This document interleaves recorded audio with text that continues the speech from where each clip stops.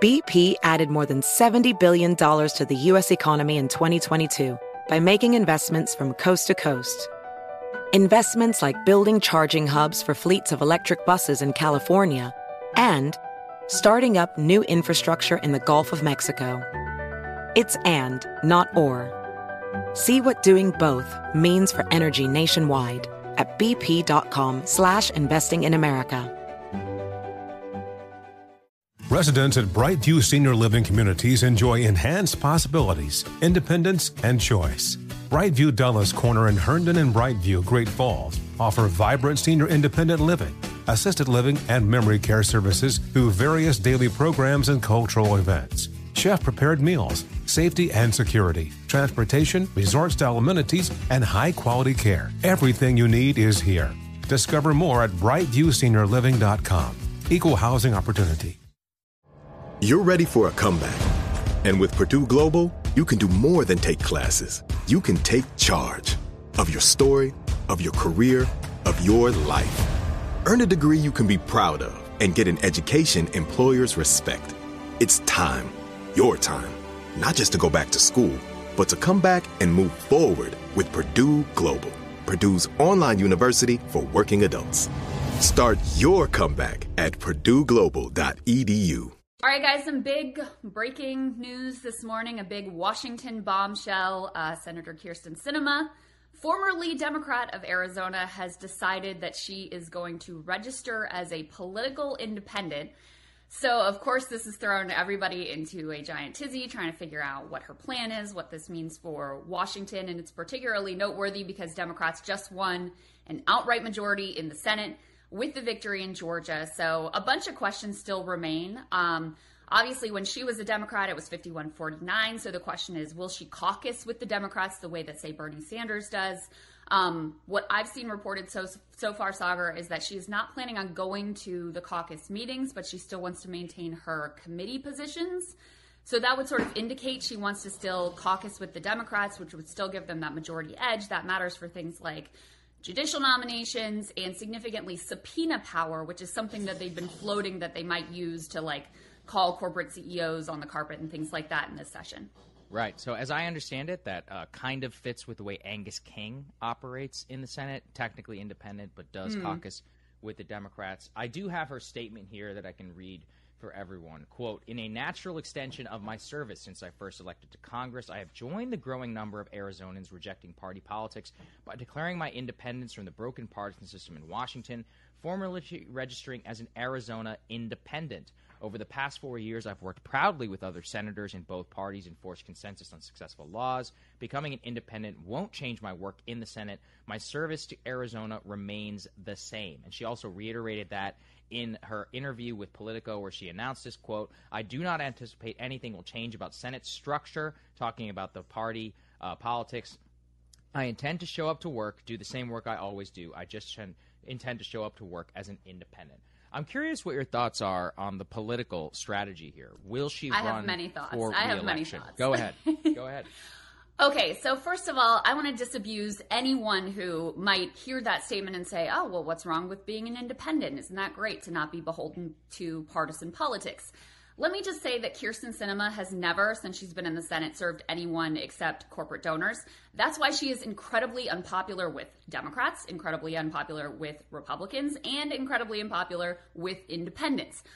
Just to give you a few key examples of this, you may remember she is one of the top recipients of money from the private equity industry, and she has carried water for them repeatedly, making sure that that carried interest loophole that is just a giant giveaway to that industry never gets closed. So just outright villain on that account, serving her corporate masters. And also in terms of lowering prescription drug prices. She has been a consistent ally of Big Pharma, who she also gets a ton of campaign cash from. So let's just disabuse anyone of the notion that this is like, oh, she's an independent and she's just heterodox. No.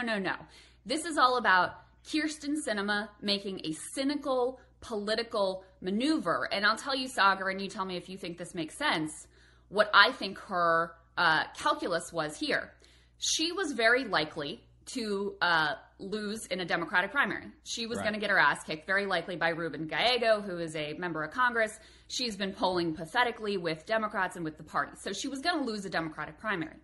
So instead, she's decided that she's going to force the party into this sort of Sophie's choice, where they can either run their own candidate against her in the next election and have to worry about whether she's going to siphon any votes off of their nominee and make what's already a difficult state to win even more difficult, or they can do like what they do with Angus King and some other independents and basically back down, sort of tacitly support her bid, thinking that, all right, well, having Kyrsten Sinema, I guess, even though she's a weak candidate and is a corporate tool, is better than allowing the Republican to get into office. So I think that was her play here. I think it's sort of a desperate maneuver. She didn't have a lot of great options because she is so unpopular across the board. But I think she thought she would threaten to blow up Democratic Party chances in the state of Arizona and hope they just back down and allow her sort of tacitly to be their nominee. As you said, there was Representative Ruben Gallego, who was already mounting a potential primary challenge against her from the left. Then we also I have her net favorability actually right in front of me. So all likely voters, we have 37% in Arizona with 54% unfavorable. For Democrats, it was 37% favorable, 57% unfavorable. Amongst independents, it was slightly better, 41% favorable, 51% unfavorable.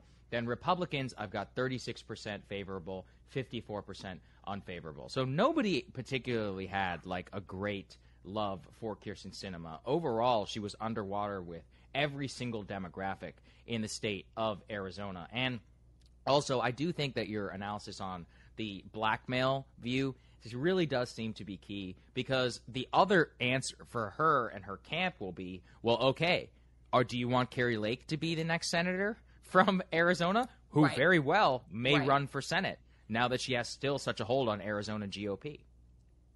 That's right. That is precisely her calculation here. Now, I would say that given her weakness, I mean, you just gave the numbers, like no one likes this lady. Democrats need to buck up, get behind a candidate that actually has real widespread appeal, believe in their ability to beat a total charlatan like Carrie Lake, who just lost in the state and is not going to be any stronger next time around, is likely to be much weaker than she was this time around, and actually try to beat Kyrsten Sinema and get a better representative there. I think that is the Democratic Party's best bet.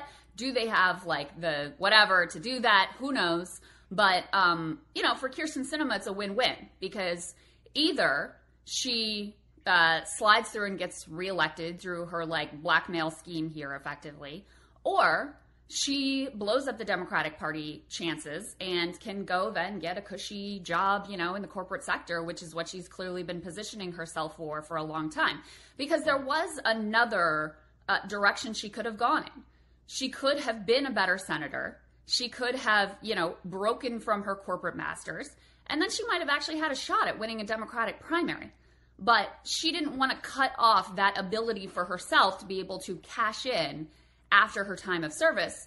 So for her, like I said, it's a win-win. She either gets back in the Senate, I think that's very unlikely just given how incredibly unpopular she is, or she gets to go and make a bunch of money in the private sector where, clearly she's been that's where her true loyalty has been. So the idea that she's any kind of an independent thinker is ridiculous. She doesn't serve you. She doesn't serve either of these parties, although both of these parties tend to serve their corporate masters as well. She has always served private equity industry, big pharma, whoever will fill her campaign coffers with the most donations. That record is incredibly clear. Yeah, and she was actually asked in this interview with Politico, will you entertain a second run? She says, quote, "It is fair to say I am not talking about it right now. I keep my eye focused on what I'm doing, and registering as an independent is, I believe, right for my state. It's right for me. I think it's right for the country, and that politics and elections will come later." So, I mean, famously, apparently she doesn't like being a senator very much. It's possible, Crystal, that she just goes independent for the last 2 years of her term, and then she just cashes out and leaves, possibly the preference for everybody. But I do see some forward calculus in this as to how exactly she would run and try and force her hand and make sure that she doesn't face some sort of brutal primary and still is able to basically get what she wants in further Senate negotiations. Don't forget, the Senate, being held by Democrats means that she's going to have not as much power as in 50-50, but still quite a bit of power, especially if her and Joe Manchin are teamed up together. one thing I saw people float is like, well, why didn't she, if she's just worried about this sort of electoral calculus here, why doesn't she run as a Republican? And the answer from the numbers you laid down is really clear. Like, they don't want her either. And so given her, right, so she wasn't going to win a Republican primary either. She can't win a Democratic primary so long as she continues to be, a stooge of private equity, a stooge of big pharma. So this was kind of her last-ditch ploy. Now, maybe it's true. Maybe she doesn't even care about being in the Senate anymore, and she just wants to go and serve her corporate masters, in which case, she's lined herself well up to do that as well. So I just want to make sure people understand, not all independents are created equal. It is great to be, outside of the sort of partisan, narrow thinking. It is great to actually serve the people instead of your sort of partisan team. But that is not who Kyrsten Sinema is. That is not who she's been. That is not who she's going to be. And it's an extraordinary arc for someone who started as a Green Party candidate, like on the hard left, as an anti-war activist.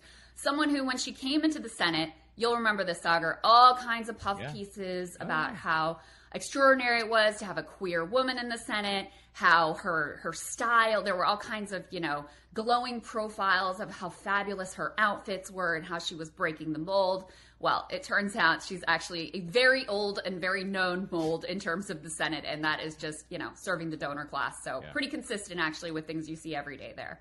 Yeah, I think that's very well said there, Crystal. All right, we'll leave the folks wanting more. Thanks, shout out to the premium members that we met in New York, Boston, and elsewhere. We had a great time, and we will see you guys later.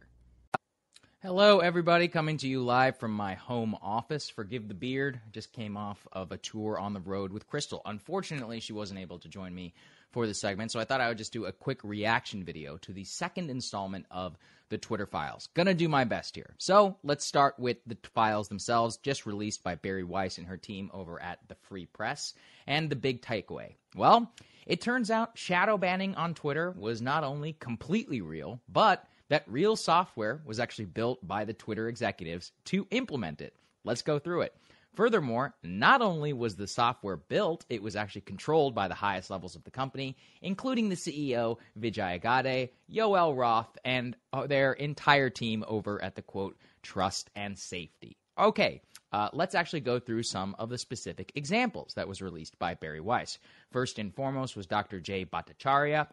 This one actually might be the most significant one to me because it isn't even about politics. It was about COVID lockdowns. Well, Twitter actually secretly placed him on a, quote, trends blacklist, which prevented his tweets from trending. The next example was Dan Bongino, the right-wing talk host. He was actually placed on something called a, quote, search blacklist. There was Charlie Kirk. He was on a list called, quote, do not amplify. Let's remember in 2018 that they specifically said, quote, we do not shadow ban. Quote, we certainly don't shadow ban based on political viewpoints or ideology. Now, the way that they're getting around this is I went ahead and I pulled the reaction from the former Twitter head of product, Kayvon Beckpour. He says, quote, wow, did you even read our blog post? We never denied de-amplifying things. In fact, we made clear that we do rank. We defined exactly what we meant by shadow banning and made clear we didn't do that. You are characterizing de-amplification as equating to shadow banning, which is a lazy interpretation or deliberately misleading. This is kind of like when Dr. Fauci tried to say that he did not fund gain-of-function research by redefining exactly what is commonly understood as gain-of-function research. So look, is this a huge bombshell report? I mean, I think we all knew that it was real. Although to see the screenshots that were released by Bari Weiss where they specifically include tags that are like do not amplify, do not search blacklist and others, yeah, I mean, that was kind of shocking to me personally. Other things, which is unfortunately actually, and I wonder what exactly went into the process on here. I've been talking a little bit about this with the Breaking Points team. All of the examples that were included right now either are right-wing or they code right-wing. I think it's important that Barry and other people with access to the Twitter files actually release some examples of non-political content or left-wing political content or other ideologies so that we can understand that this is a mass societal problem at the whims of a team, a small team, That was another thing that came out from the Bari Weiss Twitter files. There was a special group actually inside of Twitter that was known as the Strategic Response Team Global Escalation Team, or SRTGET. What are these people in the military with these acronyms? All right, anyway. They had an even more important one called Site Integrity Policy Escalation Support, known as SIPPES. And that secret group was Vijaya Gadde, Yoel Roth, who you'll famously remember left Twitter under Elon and is now defending even the Hunter Biden laptop censoring. He's defending taking down the Babylon Bee account. He is about as NPC as it gets for the Silicon Valley set, and the former CEO, Parag Agarwal, and Jack Dorsey. I do honestly think this does make both Agarwal and Vijaya Gadde and even Dorsey, I hate to say it, I think Dorsey has said some decent things in the past, but let's be honest here. He said, quote, unequivocally, we do not shadow ban. He said that in a reply to a tweet in 2018, and that's just simply not true. So either he lied or he had no idea what was going on. At the end of the day, what is shown here is a systematic campaign to blacklist, to de-amplify, to shadow ban, as you will, known colloquially. And I think that is the major takeaway here. If you guys want to read more, Bari appears to have access to the Twitter files and to Slack messages. She's at thefp.com, and she says that Matt Taibbi will be releasing the next installment. That's all I've got for you guys right now. Stay tuned. Shout out to our premium members. By the way, it was really fun meeting so many of you in New York and in Boston. And Crystal and I will hopefully have a reaction video to Christian Sinema and all of that in a little bit. Stay tuned, and thank you for joining this reaction video. Hello, everybody. We just wanted to do a quick thank you to all of you for bearing with us as Crystal and I were in New York and Boston. We had an amazing time at those shows. We met a lot of amazing premium subscribers. And I do have to say, Ryan and Emily did a fantastic job of holding down the fort. It's a very cool expansion of the Breaking Points universe. Yeah, it's so nice to be able to lean on them to allow us to go and travel and see some of you all in person, which we really did enjoy. I mean, it's always like preparing for these and actually doing the travel and everything. It feels like a real lift, but then once you do it, it's so rewarding to see all of you in person. So huge thanks to everybody who came out. I had a blast. We had Kyle and Marshall there. We made it kind of like a year-end show. So we did some superlatives. We gave out some awards in different categories we made up. And I think we'll post some of that for you guys all to be able to see. But yeah, we'll be back in the studio, full regular show and schedule and all of that stuff next week, which we are excited about too. It'd be nice to be back in the regular routine. That's right. Yeah, we'll be back in the studio. In the meantime, premiums, you guys will get access to the full show of what we recorded. We'll put that out to you sometime in the next couple of days. We'll release some of the clips in the future. Again, shout out to the premiums who enable us to literally have shows going on while we're on the road. That is what you guys help expand. It's very, very helpful. And we have a little teaser promo reel for what it was like in New York and Boston. Let's get to it.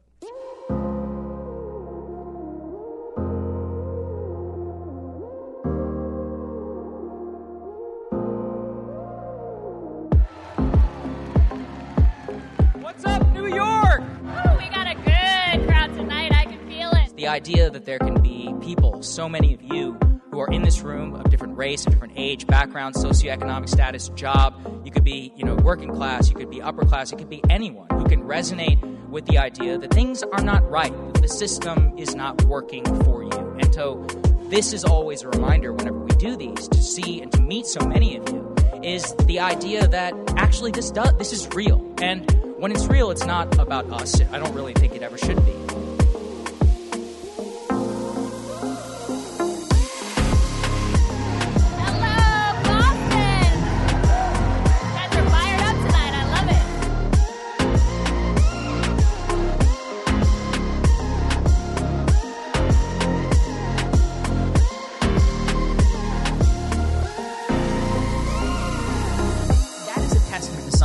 That these people spent the last 25 years of our lives working against, trying to split us up, to make it so that this entire thing is impossible.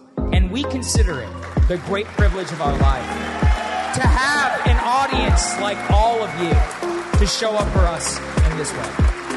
So, with that, guys, 2023, I think it's going to be a great year. Thanks to you all and what we're all building together. So thank you guys. We love you all so much. And we'll see you from the Breaking Point studio on Monday. Thank you.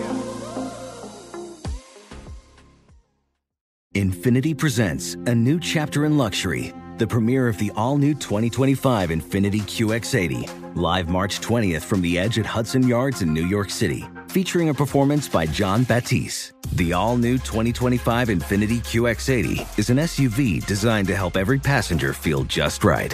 Be the first to see it March 20th at 7 p.m. Eastern, only on iHeartRadio's YouTube channel. Save the date at new-QX80.com. Don't miss it. 2025 QX80 coming this summer. Residents at Brightview Senior Living Communities enjoy enhanced possibilities, independence, and choice. Brightview Dulles Corner in Herndon and Brightview, Great Falls, offer vibrant senior independent living, assisted living, and memory care services through various daily programs and cultural events. Chef-prepared meals, safety and security, transportation, resort-style amenities, and high-quality care. Everything you need is here. Discover more at brightviewseniorliving.com. Equal housing opportunity. Farm to store in days, not weeks. That's 80 Acres Farms. Did you know most salads travel over 2,000 miles to reach your plate? But not 80 Acres Farms. Their crisp salad greens and herbs are food less traveled. They stay fresher for longer in your fridge. My salad lasts all week long, which means less food waste and easy meal planning. Oh, and did I mention there's zero need to wash these greens? Because 80 Acres Farms uses zero pesticides. Visit 80acresfarms.com to learn more and find their salads and salad kits at your local Harris Teeter.